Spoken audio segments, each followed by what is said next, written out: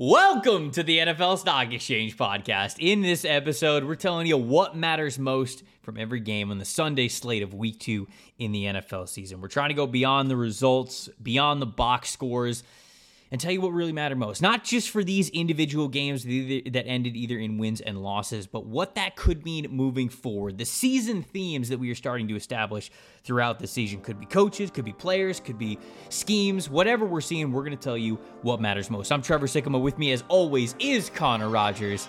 Let's ring the bell.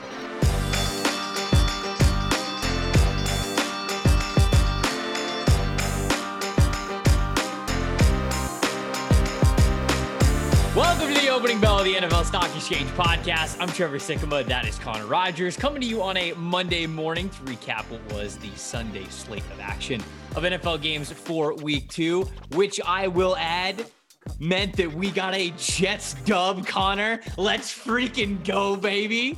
So they were not the last team to get a win. How long did we run through that bet? And we're like, oh, this does not look good. This does not look good. It's not the Jets. It's not the Jets. They come away victorious in dramatic fashion. Weren't the only game that ended in dramatic fashion. There were plot twist. It's the Colts. No, I'm just kidding. There were, well, shit. Yeah, we're gonna talk about the Colts plenty, but look, I mean, another a fun Sunday of action. Plenty of games that we want to get to, and on this a lot podcast of good comebacks. On Monday, what we're gonna do is we're gonna give you guys our what matters most from every single game. That's kind of the topic of conversation. We're going to try to hit on as many as we possibly can during the Sunday slate, because we know that you guys are listening from all over the globe, all over the country, fan bases, very diverse here on this podcast. So we're going to try to give you our thoughts on all the games and the action that we were able to watch in a what matters most package, the whole game, the takeaways, go beyond the box score, beyond the final score, tell you what mattered most. So Connor, we got to start with the Jets, right?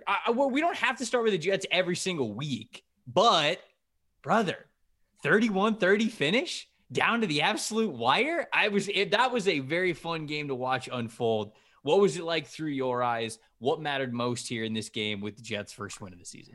What ironically mattered most might have been, I'll give one for each side. I won't do this for every game because I do try to pick that one side matters more. But for the Browns, Trevor, they thought they won the game, and that's not a good sign. It's, there's a minute and 55 left. They're up 30-17. Nick Chubb should not have gone to the end zone, but how many times do you see that truly bite you like that? He could have just the Jets didn't have timeouts. He could have just gone down, and they could have just ran out the clock in theory. But that being said, they're up 30-17, minute and 55 left, and they just kind of started to fall asleep. The coverage bust. Corey Davis catches the long touchdown. The onside kick, it just felt like the Jets were much more prepared than that. Right. And even those two things, like you could say they're fluky, right? Like a coverage bust for a long touchdown and onside kick. The last drive, Flacco went up the field on his own will. He picked the timing of it. You could tell that they did not want to leave the Browns enough time to go down the field and kick a field goal if the Jets scored a touchdown, because they're only up a point.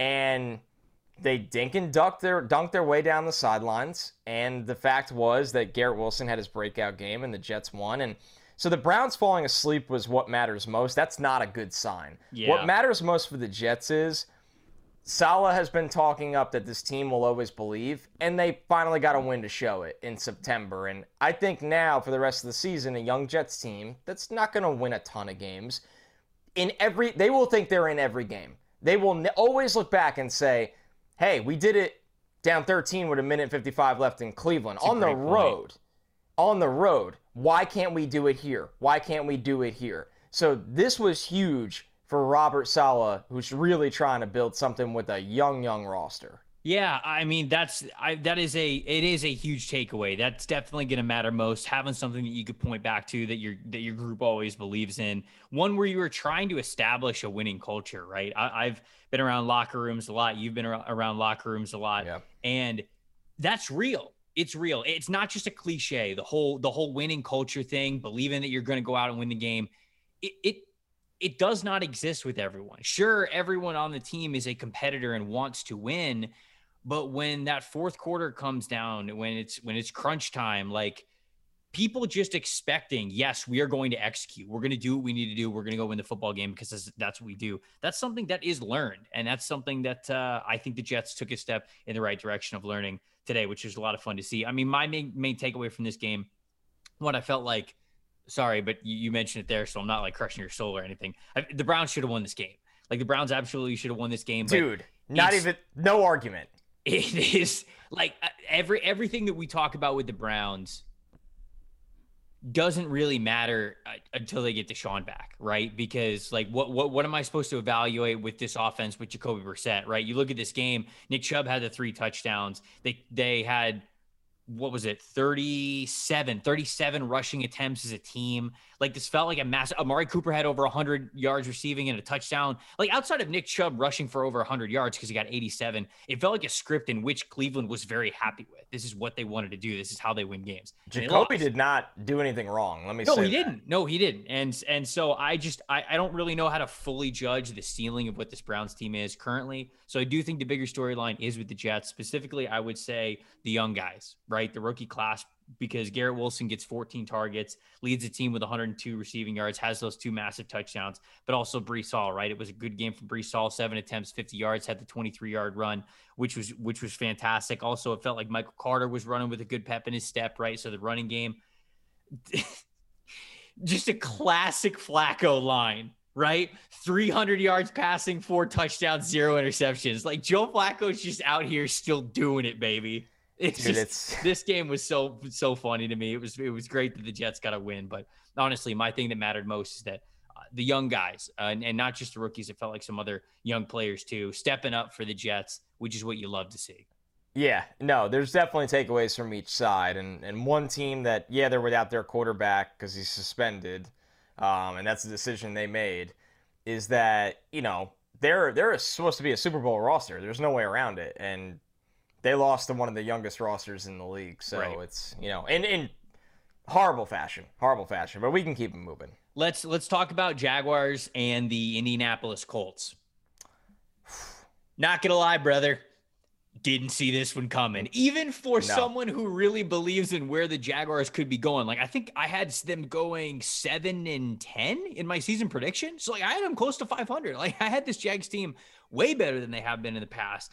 And dude, they shut out the Colts. And like, throughout the broadcast, if you guys were watching the broadcast, the play-by-play and the color person, they brought up a couple of times. They're like, oh, you know, the Colts always have trouble with the Jags. Like, this is their kryptonite. Last time the Colts were shut out was against the Jaguars. Last time the Jaguars shut out a team, it was the Colts. So it's always felt like there was a chance where the Jags could win this game because they know this team really well. It seems like they got their number. But 24-0? Connor, this is a Colts team that I predicted to win the AFC South. Now I am very much on edge about that being possible, because you look at what happened last week. You come out of the gate so slow versus the Houston Texans. And the Houston Texans are showing that they're not the pushover team that some people believe they were going into the year.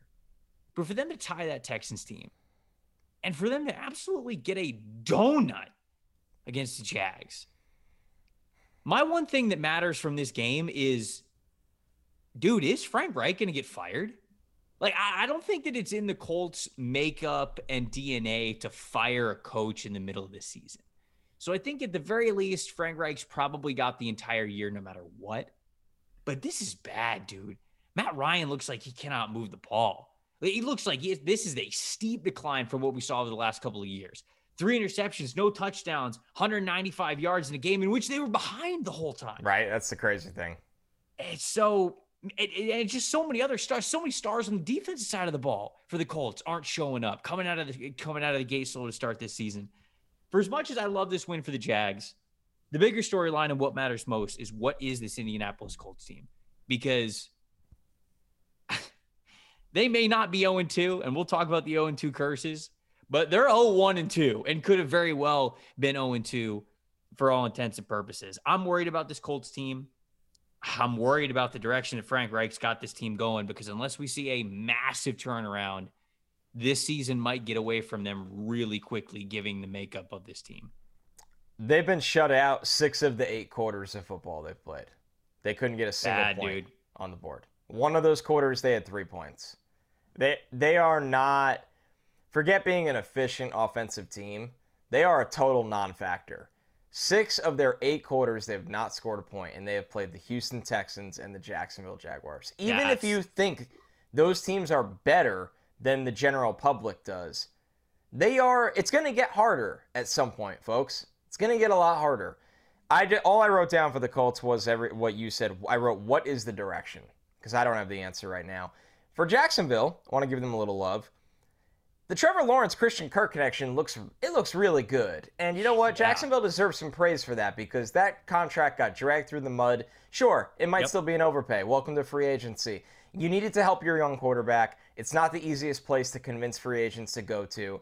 You got one that is significantly helping that young quarterback. So good for Jacksonville that they got their young signal caller, a number one target that he can trust in big spots, and today, trusted in the end zone. Yep, I agree. I loved seeing that. When I saw him continuing the connection with Christian Kirk in week 2, I know it's just 2 weeks in a row. It's a long season, right? That was the first thing that I thought of is how much I was like, they gave Christian Kirk what?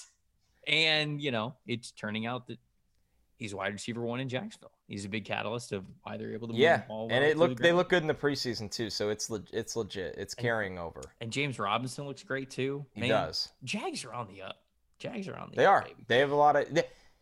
We're getting through all of them. The young teams had some really nice moments today. The teams that don't think they're playoff, caliber yet, but they're going to be a pest to a lot of people. At that point, you want to just go to the Lions? Sure, yeah. If you want to go to the Lions game, we can go to the Lions game. Sure, shoot. What's your one big takeaway from Lions versus Commanders, in which our Detroit Lions, America's Detroit Lions, came away victorious 36-27? What'd you think? They're a total pest. They're a pest. They're an annoying team, and that is because they have a good offensive line that was without Jonah Jackson today, who could be their best quietly could be their best offensive lineman on a group that has Penei Sewell. I thought Taylor Decker is as advertised as a run blocker. It's not anything new. It's not like, oh, this guy Taylor Decker is really good, but it's, they play as a cohesive unit. They have 2 running backs that can move the ball.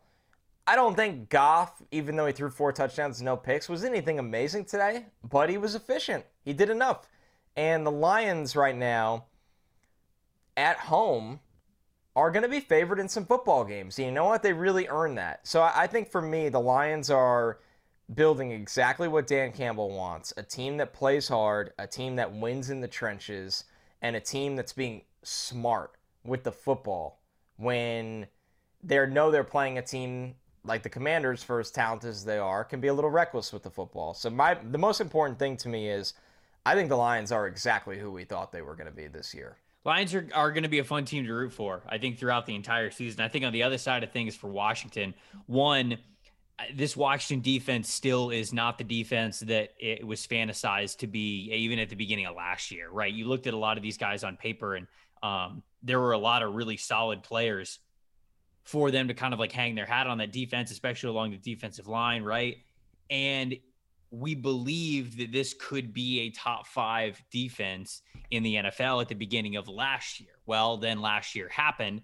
They were not that top 5 defense, but going into this year, again, on paper, you can get sold on it. I was kind of like, okay, maybe I don't have a lot of faith in Carson Wentz in the offense, but I think the defense will bounce back. Well, the defense really has not bounced back the way that they need to, and it's been bad. And on the other side of things, you're getting the full Carson Wentz experience, it feels like. And I know his stat line wasn't terrible today.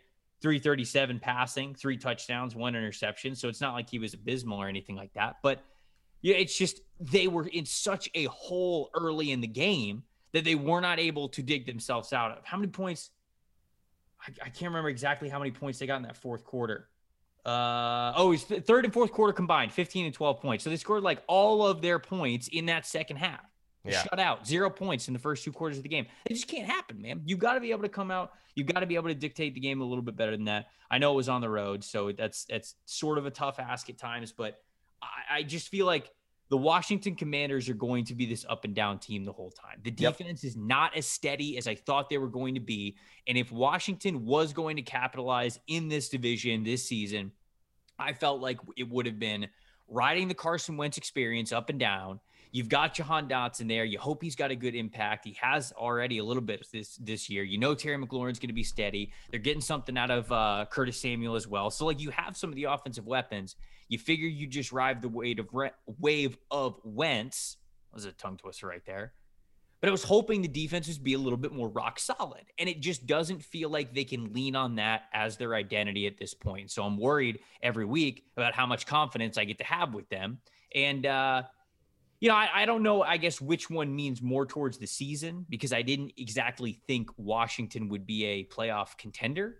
But I don't really think Detroit is either. So maybe the better one big takeaway is kind of what you mentioned with the Lions, where they are an up-and-coming team. Things are getting better. They are fun to watch every single week.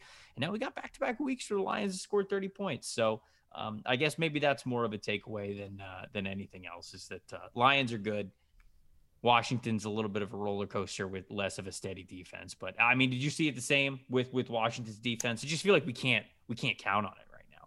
No, I know they're beat up. You know, they obviously are hoping for Chase, and there's a lot going on there, but it's an underperforming unit right now that I think has problems on the back end, and I think that's something that we were kind of bracing for. So, all right, moving on to Dolphins-Ravens. Oh, this was the next game that I would have brought up. Another thriller.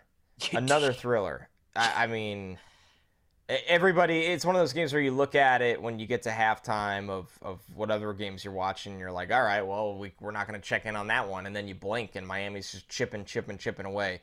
Trevor, the most important thing to me in this game is that I think Mike McDaniel could win the Coach of the Year, honestly. Ooh. Like that, he's that good of a play caller, and I think he's even better of an adjuster. I think Mike McDaniel went into halftime, and he kind of knew how Mike McDonald was attacking Tua, and he put his young quarterback in a place to succeed, and they did an excellent job getting the ball to the two guys that they have invested a ton of draft capital and money into, in Tyreek Hill and Jalen Waddle. And listen, Tua, yeah, sure, he had the 2 interceptions, but he threw for 6 passing touchdowns, and he was accurate. He was on time in the second half.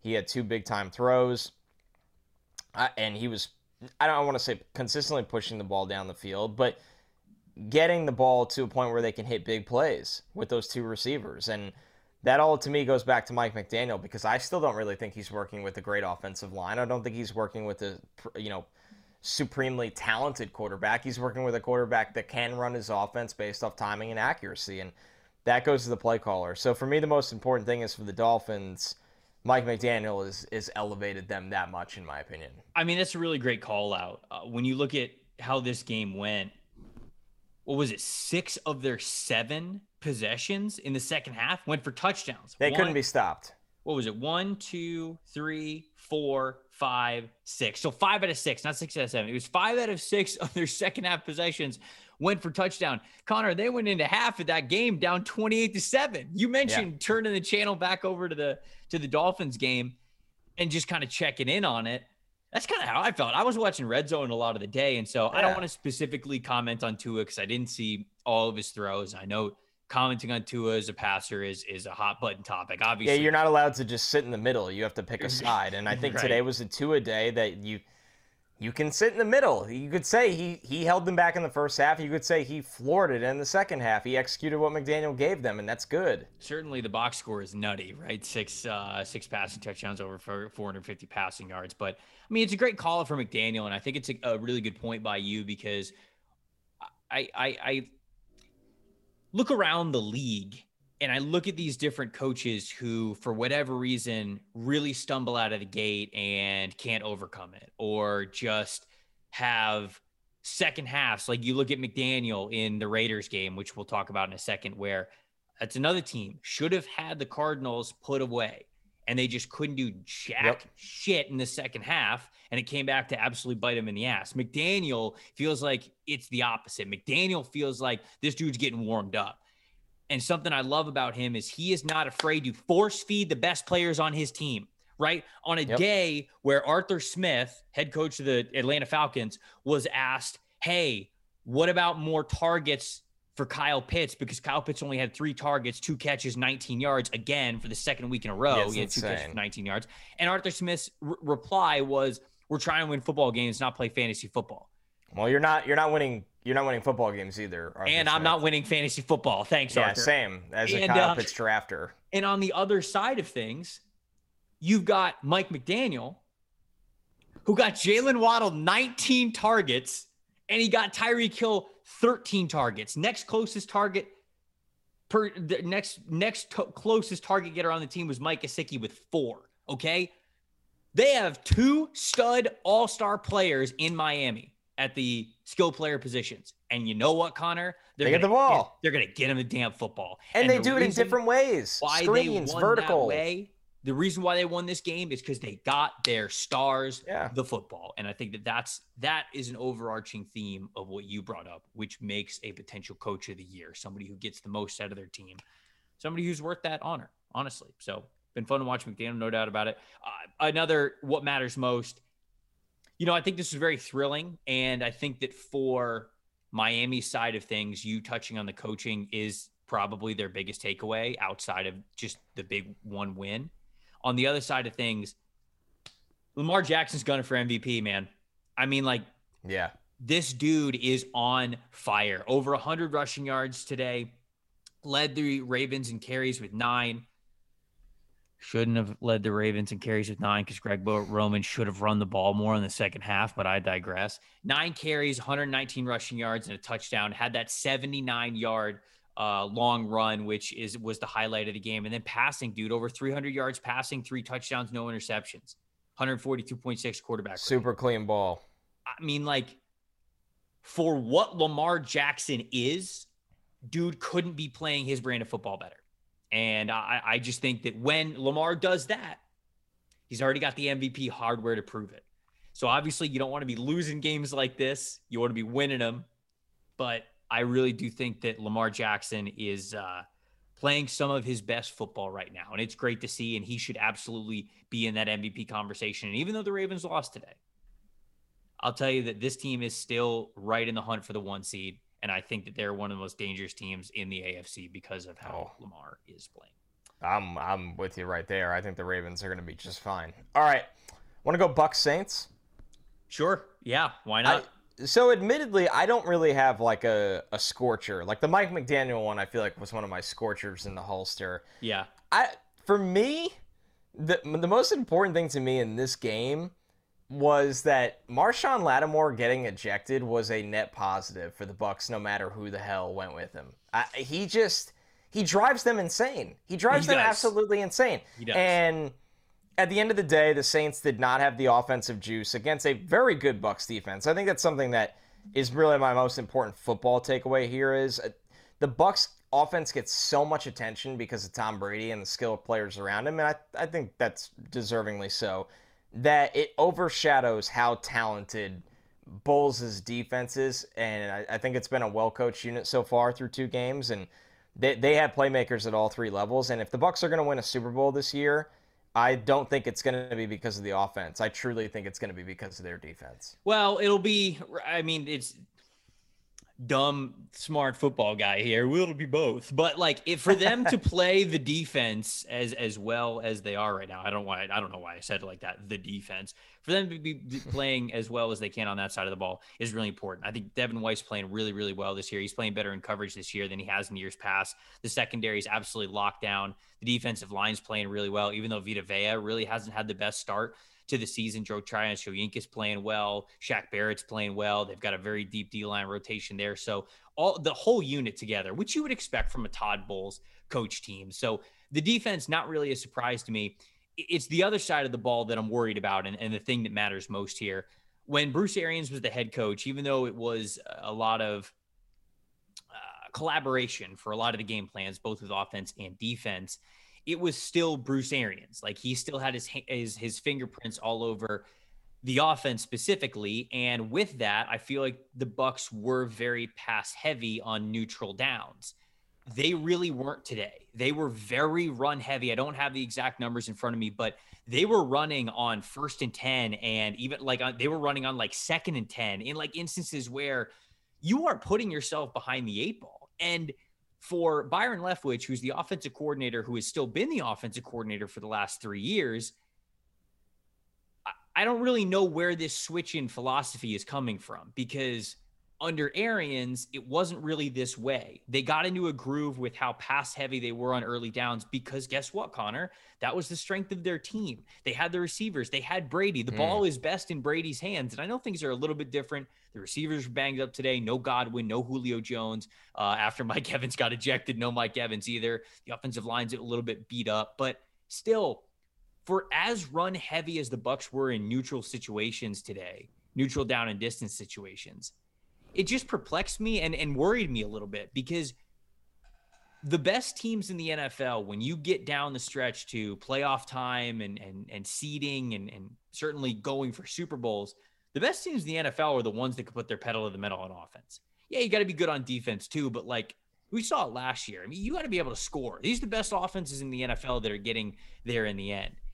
And I'm worried that the Bucs might be handcuffing themselves a little bit with whatever philosophy and mindset they have here. So what matters most in this game, it was a wild one. It always is. It's a cage match every time the Bucs and the Saints match up against each other. We got another saga in the Mike Evans, Marshawn Lattimore drama, which is just absolutely beautiful. But the main takeaway for me is that if the Bucs continue to have this offensive identity where they want to run their offense through the ground game, they are limiting the ceiling of how far they can go this season. When all of the receivers are healthy, right? When Godwin gets back, when they have Julio Jones, when they have Mike Evans back there, when hopefully the offensive line gets a little bit more healthy, Tom Brady is the best way that they could win.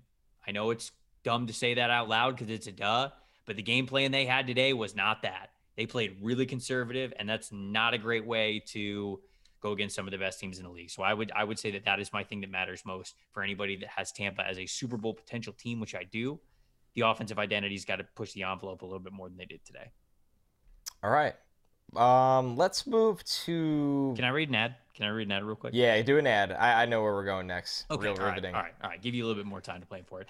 NFL action is in full swing here at DraftKings Sportsbook, the official sports betting partner of the NFL. We're talking touchdowns, we're talking big plays, and now even bigger wins. New customers can bet just $5 on any NFL team to win and get $200 in free in bets instantly when they do. That's not enough. Everyone can now boost their winnings with DraftKings sped up sample game same parlays.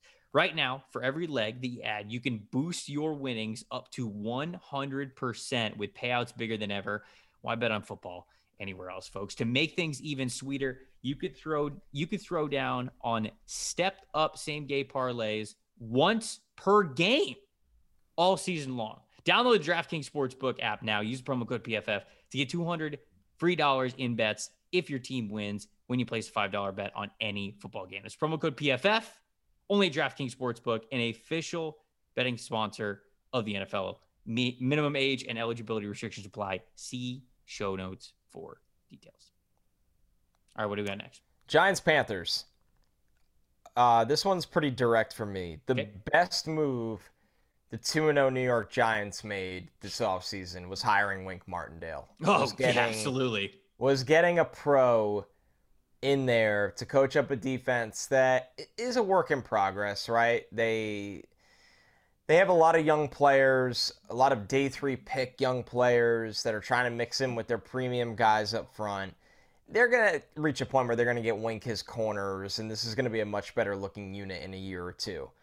But Wink is working with what he's got, and you know, this tweet from Bobby Skinner was really interesting to me. It says, Wink Martindale's Giants defense has held opponents to 4 for 22 on third downs this year. That's 18% over 2 games. Wink is scheming up how to get them off the field with different blitz packages. He's not working with much, folks. He's not. And he's finding a way to get it done. So the Giants are 2-0. And honestly, I think Wink Martindale is the guy that deserves credit for that, because they have a very they're playing it safe with their quarterback, I'll say it kindly. They're not doing anything crazy on offense. And once again, I don't think they're loaded up with the playmakers they need on defense. So shout out to Wink. I I think the one thing that matters most, Wink's a good shout out, man. I like that. That was a good shout out. One thing that matters most, I don't think either of these quarterbacks are going to be on these teams next year. No. Daniel or Jones starting anywhere. Daniel Jones ain't it. I mean, Baker Mayfield, it's ain't it in Carolina. It would take a massive turnaround for Baker Mayfield to really be able to, I think, set up a future there. And I think a big reason why is because there's going to be a lot of turnover in Carolina. I'm reading right now, and I didn't know this until 2 seconds ago when I read this. Panthers are 0-9 in their last 9 games. That's a problem. Panthers haven't won in 9 games. I mean, that's Matt Rule, first coach fired. Longest active streak in the NFL. I think Matt Rule had the second highest odds to be the first coach fired last Friday when I looked. Or was it McCarthy who was 1? It was either McCarthy was 1 and Rule was 2, or vice versa. It was one of the two. And it just, games like today don't help your cause. 16-19 just felt like the Panthers are right there, but can't exactly get the win. The Panthers, to me, embody what we talked about earlier in the show, not having a winning culture. They do not know how to win. Matt Rule does not know how to win in the NFL. And I think that reflects his players. They're not getting blown out. Certainly today they didn't get blown out. They lost by 3. They're close. They're talented. Defense is super young. I think the ceiling is high. I don't hate Baker Mayfield as a quarterback. I really don't. The offensive line's still coming together. They're still budding. They're still getting the skill position players worked out. But McCaffrey's back, rushes for over 100 yards today. Who's McCaffrey in the passing game? 5 targets, 4 catches, 26 yards, right? But shout out to Xavier McKinney, man. Oh, was he bottling him up? McKinney's a good player. Oh, McKinney's really a really good player. Yeah. I think he played a big part in that. So, I mean, for as much as you want to praise the defensive side of the ball and the ceiling of those guys, it's just clear to me that Rule is not instilling a winning culture in Carolina. They are taking the identity of their head coach, and even if the Panthers are going to be right there in some games, I think they're going to fall short more often than not, because I don't think this team knows how to win, and I don't think Matt Rule knows how to win. And honestly, don't think he's going to be in Carolina long. And that's what matters most to me, is that this Carolina Panthers team is going to be in for a full sweep, I think, of quarterback, head coach, I think general manager. I don't know how much Scott Fitterer has distanced himself from what's going on in this regime, but I think it's going to be hard for Scott to hold on. It is going to be hard for Scott to hold on, especially because there were people thinking that they should have cleaned house last year. This one's almost a free year that they're earning, so that was my big one. Where do you want to go next? What game? Patriots Steelers. Kenny Pickett time, baby. That's the takeaway. Mine's very easy here. Start Kenny. Mine's very easy here. Enough. I get it. You had to go with Mitch first because it's easier to hand off from Mitch to Kenny, not the other way around. Here's a couple numbers for you, and I will be done with this game because I think the Steelers are a good roster without a quarterback right now, and they do have one on the bench that will eventually be their guy.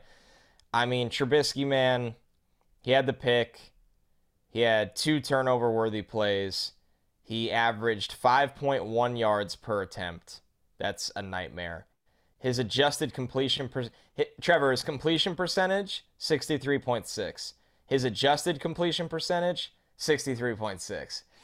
They're not leaving anything on. They're not leaving meat on the bone. Like, it's not anyone else's fault. Trubisky is not doing anything for this team.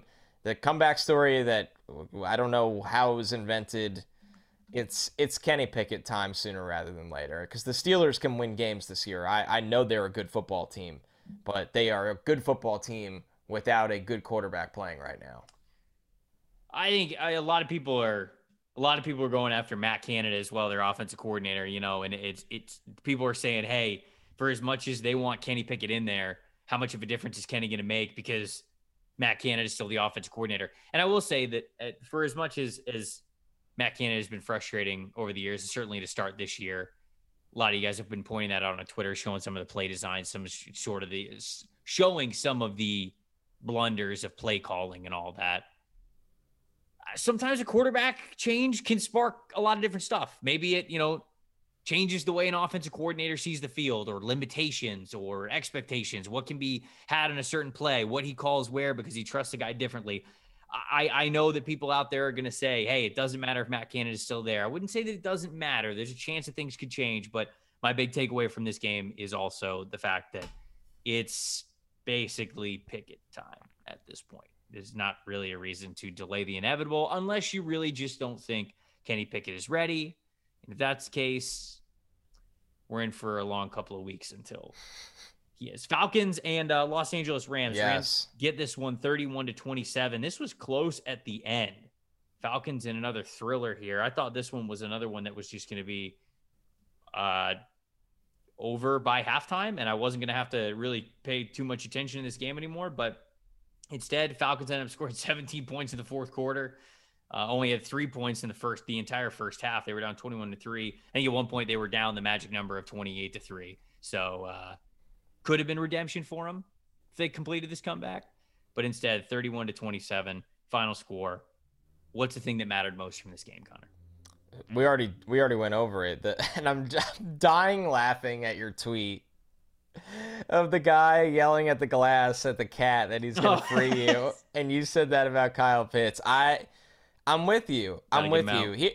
Here's my frustration with the Kyle Pitts thing, rather than just being like a short-term, yelling at a fantasy football situation. The Falcons right now need to try to be developing their young players for whoever the future is of this team at quarterback that's going to make them a winning franchise again. Whoever that is. I don't know if that's Bryce Young. I don't know if that's CJ Stroud. I don't know if that's Desmond Ridder, because they won't play him either. The bottom line is, Trevor, I don't see a well thought out enough effort to get Kyle Pitts the football. And you can't sit here and tell me that, hey, maybe he's just not good enough in their eyes, or this or that. Kyle Pitts, he was a 20-year-old rookie when he started the season last year, had a great season for a rookie tight end. A great season. He had over 1,000 yards. We've already seen it. Why is this so hard for Arthur Smith right now? You're not good enough to win games without featuring Kyle Pitts. Newsflash, you don't have the talent to do it. It was nice to see Drake London have a good game. That made me happy. That's it. You don't have anything else. I don't know who else needs to tell you that. So I don't have anything else to say about the Atlanta Falcons, but if Arthur Smith can't figure that out, then he's not the guy for this job. This shouldn't be that hard. This shouldn't be that hard, and they are making it look very, very hard. Kyle Pitts had 3 targets today. They didn't try to get him the ball. 3. No effort. No effort. Abysmal. Another thing that mattered most, Allen Robinson lives. Allen Robinson is alive. We can confirm. Scored a touchdown. I almost had 2 touchdowns, actually. So I agree. That's my point for the Falcons as well. Let's move on. San Francisco 49ers, Seattle Seahawks. 49ers 27, Seahawks 7. I think the thing that matters most is obviously Trey Lance getting hurt, right? Yes. I mean, we could talk about that plenty. Jimmy's situation took a pay cut. He's with the 49ers for 1 more year. Lance is now hurt. Looked like he snapped his ankle. Yeah, he's getting season-ending surgery. Getting surgery tomorrow. So, I mean, we're just in the same situation next year, right? Yes, we are in the exact same situation next year. We'll be 2 years into the Trey Lance contract, and we'll still have no idea what he is, and that's dangerous. But I don't think they'll have the Jimmy G lifeline next year. No, they won't. I mean, I think they tried to trade Jimmy for whatever, but imagine if they did. Oh man, yeah, it would have been catastrophic, wouldn't it? Because I think this 49ers are still going to be competitive this year. No, they're going to be really good. Make no mistake about it. Then the Niners are going to be just fine. I feel awful for Trey Lance, but they're going to be just fine. I do too. It's just a tough situation that they're in now, because you're going to go into year 3 of a potentially 5-year rookie contract with Trey Lance, but it's still going to be in 2020 he played 1 football game because of COVID. Dude, he's not played a lot of ball. In 2021 he didn't play at all, really. And then in 2022, he started a game and a half. So the last time when we start the 2023 NFL season, the last time that Trey Lance will have started more than 2 games in a row will have been 2019 for North Dakota State. This dude's still got a ton to learn, man. That's the issue with Trey Lance is that Does Kyle have the patience for that? I don't know if he doesn't have the patience for it, but the timeline's getting shorter, right? Yep. For how much longer that you have to really decide if this guy's going to be the guy or not. And we figured that it was going to be a little bit of a learning curve for him. Anyways, a longer of a learning curve because of where he was coming from, the situation, how he hadn't started for forever. Maybe he comes out next year, lights the world on fire. Maybe he does. Odds are he doesn't, though. And that's what really sucks is that not only is he going to have to now physically get over an injury, mental reps too, those things that you miss, that game time experience that's extremely important for a young quarterback in his development. Now, he's still a young quarterback. I'm not worried about age or anything. The timeline just gets a little bit weird, especially with Jimmy G moving on and going elsewhere. I do also want to shout out, though, Talanoa Hufanga, who Ben Solak, people who listen to this podcast probably know who Ben is. He's been highlighting Hufanga on his timeline with some clips and everything. Dude, Hufanga looks like one of the best defensive players in the NFL 2 games in. He is nuts. I mean, he is all over the field. He's in the backfield. He's making tipped interceptions. He is a presence in the box. Like, this dude is flying this year. There are very few football players who are playing with more confidence than the 49ers safety Talanoa Hufanga. So if you haven't seen him watching these 49ers games, he has been awesome. I talked so much about the 49ers defensive line and their linebackers going into the year. Hufanga is taking that up to another level, and that's why ultimately I think the 49ers are still going to be competitive because of how good that defense is. All right, Bengals-Cowboys, kind of a stunner here, and it's total stunner for me. I thought the Bengals would bounce back, decisively win, shut down Cooper Rush. I thought this would be like a 21-7 kind of game. And the most important thing for me here is, number one, good for the Cowboys, because I didn't think they would have a shot in this game, and I want to get that off my chest that I was dead wrong about that. But the most important thing for me in this game is Joe Burrow is on pace to be sacked 111 times this season. What is going on? Is that real or is that an exaggeration? No, that is according to StatMuse on Twitter. Holy smokes. Apparently that is very real. 1, 2, 3, 4, 5, 6. We had 6 sacks today. I mean, there you go. Man. I mean, that's the takeaway. It's the offensive line. I mean, at one point, they look terrible. No, that's the takeaway. I mean, did you see the clip of him yelling to Zach Taylor on the sideline saying no empty set? Don't go empty. Yelling it. My biggest takeaway is that they got to figure this out quick, or else the team that was in the Super Bowl last year is not even going to be in the playoffs. And they go to the Jets next week, which they're probably thinking, hey, this is a make-good game for us, and maybe it is. But they lost to the Jets at MetLife last year against Mike White. And people don't forget. The Jets are going to do one thing. They are going to try to rush the hell out of you. So they got to figure this out very, very quick. And if they lose to the Jets next week, the Bengals are in massive. I'll write them off. I'll go and say it. I'll write the Bengals off if they lose next week. Well, the Jamar Chase Penei Sewell meme lives on, right? Oh God, it just won't die. I mean, it can't die. Not with the offensive line the way that it is. Look, I think that Burrow... He made it to the Super Bowl last year. I know they did, which is just unbelievable. Now, yeah, look, the offensive line in Cincinnati is bad, and it's tough because they brought in Lyle Collins, which is a signing that I liked. I think that showed that they were making an effort into making the O-line better. They signed Alex Kappa, right? I mean, so like they brought guys in. They tried to allocate resources to not ignoring the offensive line, and so those are commendable additions. But it's not working early on. Burrow takes his fair share of sacks. Like he holds the ball. Burrow is one of those quarterbacks that you do have to live with some quarterback caused sacks, and that's just the way that it is. But unfortunately, we're seeing the worst of both worlds, where we're getting those sacks from Burrow, and the offensive line is also, getting eaten alive by Micah Parsons. Which, all due respect to Micah Parsons, everyone does, because he's one of the best pass rushers in the game. But like, they're not doing what they need to do. There's no doubt about it. Shoot, last year, for a little bit of context, last year, Joe Burrow was telling Zach Taylor, get us an empty. Give me a quick wide receiver I can go to. Give me something I'm comfortable with. This year, he's looking at the sideline. He's like, brother, enough. Unless you want me laying on the floor again, like I was 2 years ago, you better stop calling empty. And it's just night and day where they were last year, talking about how much confidence this offense had to go empty, even with what was probably a worse offensive line. It's just that mindset is not there right now. They're spooked. Burrow clearly doesn't have confidence in where to go with the football. And if Burrow can't play empty, like if they can't play that brand of football, that's when he feels like he's most on fire and when he's seeing the field the best.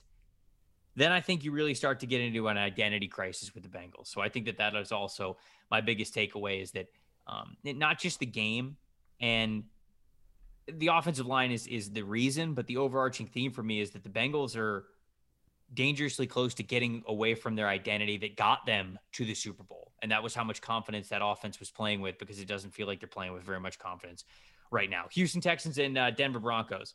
Broncos 16, Texans 9. This game was pretty damn close. A lot closer than it needed to be.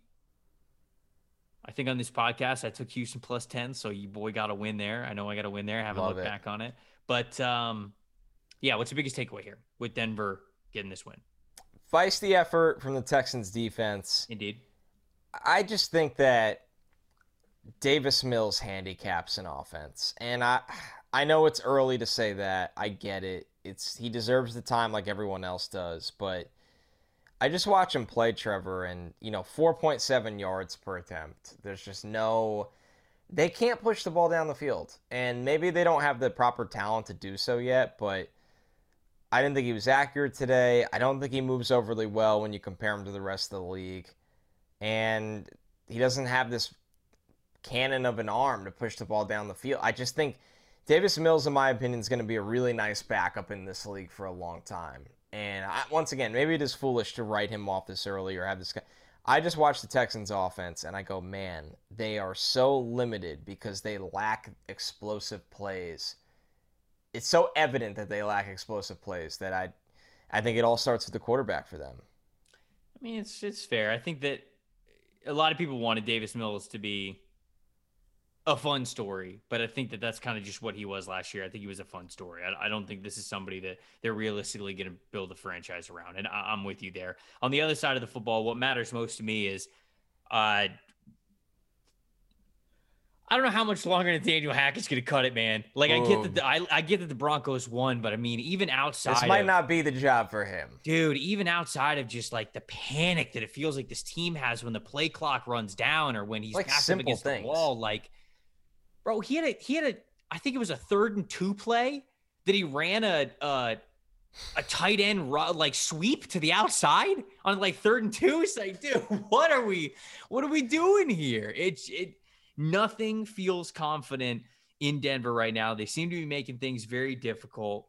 And Hackett really seems to be struggling with those backs against the wall, need a quick decision, need the right decision, either to go for in a certain situation or when to use timeouts or just looking at the play clock at all. I mean, did you see that there were Denver fans that were chanting the play clock when it got below 10 to try to help the offense out because of the delay of game penalties? I've never heard of that at an NFL game. I mean, this has got to be the worst feeling win of any team this week. Maybe the worst feeling win that we're going to see this year. It's Hackett's tough right now, man. I don't know. I'm very, very dicey about him because it's not even about play calls, right? We talk about that all the time with with coordinators who become head coaches, and you go like, oh, okay, like the play calling is not the way that it needs to be. Don't like the play calling, like some of the schemes and the game plan going into the game. This dude doesn't even seem to know how to deal with the clock, like with the time running down. Like, you're paid to know this, man. So, or you could pay somebody to do that for you. Sure, have somebody yell at you. Yeah. Pay somebody to tell you what to do. Mike McCarthy does it with his entire job. Okay, anyways, moving on. All right, last game that we're going to talk about. Arizona Cardinals, Las Vegas Raiders. Cardinals somehow, some way, come away with the victory on this one, 29-23. Connor, were you able to catch the end of this game? I did. Because it kept popping up on Red Zone, and I was like, what are these plays? It's just Kyler Murray video game quarterbacking, running around for like 80 seconds, and nobody can do anything about it. So, Bengal, if you guys know him out there, he runs a very successful YouTube channel. We've been on his podcast before last draft season. He's awesome. He's a funny dude. Love following him on Twitter. He tweeted this. I wasn't listening to Red Zone at the time, but he said that Scott Hanson at one point said that Kyler Murray is going above and beyond the Call of Duty. And if he did that on purpose, then Scott definitely did. Unbelievable. Well done, my friend. So anyways, what's the thing that mattered most from this game, Connor? Oh, man, that the Raiders need to learn how to win in crunch time, and it's like cliche and low-hanging fruit, but I think in the AFC West, you can't afford to let these kinds of games get away from you, because every win matters so much more. Like, okay, and this is annoying, probably to Raider fans, and I'm not trying to be annoying. You watch Thursday Night Football. The Chiefs did not play their best game. Patrick Mahomes did not play his best game. And they just find ways to win and find ways to close out games because they've been there so many times before. And I look at the Raiders, and it's not just a car issue, but some weeks it is a car issue, and some weeks it's a defensive issue. And I know they're a new staff, so they deserve the time to figure that out as well, but a lot of the players aren't new. The Raiders are in a division where the Chiefs know how to win. It looks like the Chargers are going to know how to win a lot of games. The Broncos have not looked good for the first 2 weeks, but the Broncos are going to be annoying for a while because they have a good roster and they traded for Russell Wilson. Daniel Hackett decisions aside, which are just unbelievable. Mm-hmm. The Raiders really have to learn how to close out these kinds of games because they can't afford to let any more like this get away from them with how tight things are. My thing that matters most is Kyler Murray, worth every penny. And I don't even know if that's true, the words that are coming out of my mouth. Well, wait till Warzone, the new one comes out. It's true. The November 16th is going to be the big, that's going to be the big determining factor with Kyler Murray. But I think that when you look at this game, the only reason why the Cardinals won is because of Kyler Murray. And the reason why you pay him the contract, and it's funny, I was talking with my fiance about it as we were watching football. She's like, dang, they gave Kyler all that money. Like, is he even that guy yet? And I was like, no, he's not. Like, he's shown that he can be a special quarterback, but he hasn't been super consistent with it. But ultimately, you paid him for what happened today. Kyler took over. Kyler took a game that the Cardinals had no business winning and turned it into an overtime win. And for as much as Kyler is not a perfect quarterback, and there are still doubts about him, and the doubts are valid, he is one of very few quarterbacks who can do what he did today and completely change the game with his arms, with his legs. That 2-point conversion was a Madden play. It was the stupidest thing I've ever seen in my life. It is really dumb. It actually annoyed me. And he was standing at the 21-yard line, bouncing up and down, pointing at different receivers before avoiding pressure in what is now the pocket that's 15 yards back further from the line of scrimmage. Whatever his pocket is. Then rushes it in. I mean, it just came down to them having their backs against the wall and Kyler delivering time and time again in that second half. They should not have won that game, and the only reason why they did is because Kyler was able to do what he did. So, look, there are still concerns about him and his ceiling and how consistent he can be, but the reason why you pay him is because he is one of very few quarterbacks who can do that and pull that off and pull that win off. And so he is saving Cliff Kingsbury's job. He's saving Steve Keim's job. He's saving what is, I think, a poorly constructed roster's jobs from just being absolutely blown up completely, starting from ground zero. Everything is on Kyler's shoulders this season. And if I'm going to be honest, it's not going to go as far as what some people hoped for the Cardinals. But it's also, I don't think, going to be catastrophically terrible, because when those moments get tough, there are going to be times when he's able to completely bring this team out of a hole like he did today. So that's Kyler Murray magic is what the biggest takeaway from me is, because as long as they have him, there is a chance that the Cardinals can compete week in and week out. All right, Any other final thoughts? I'll end the show on two things. Okay. One, the Bears do not trust Justin Fields to throw the ball, but we could talk about that more when we preview the Bears on Thursday night. Mm-hmm. And it's insane. I think he has less than 30 pass attempts the whole season so far, which is just nuts. Wow, he had 11 attempts. We're recording this at night. We're recording this on Sunday night. So yeah, the game as we're recording this, the game ended. The last one is Cliff Kingsbury's post-game quote. Usually I've just lost and I'm super hungover on Sundays in Vegas, so this was a good change-up. That's it. That's all I have left. That's unbelievable. Before we get out of here, got to remind people that our newest partner is revolutionizing the world of sports betting and fan engagement by making sports fandom profitable. That company is Symbol, the stock market for Mets 4-game sweep. Chiefs win. I'm rich again. Let's go, baby.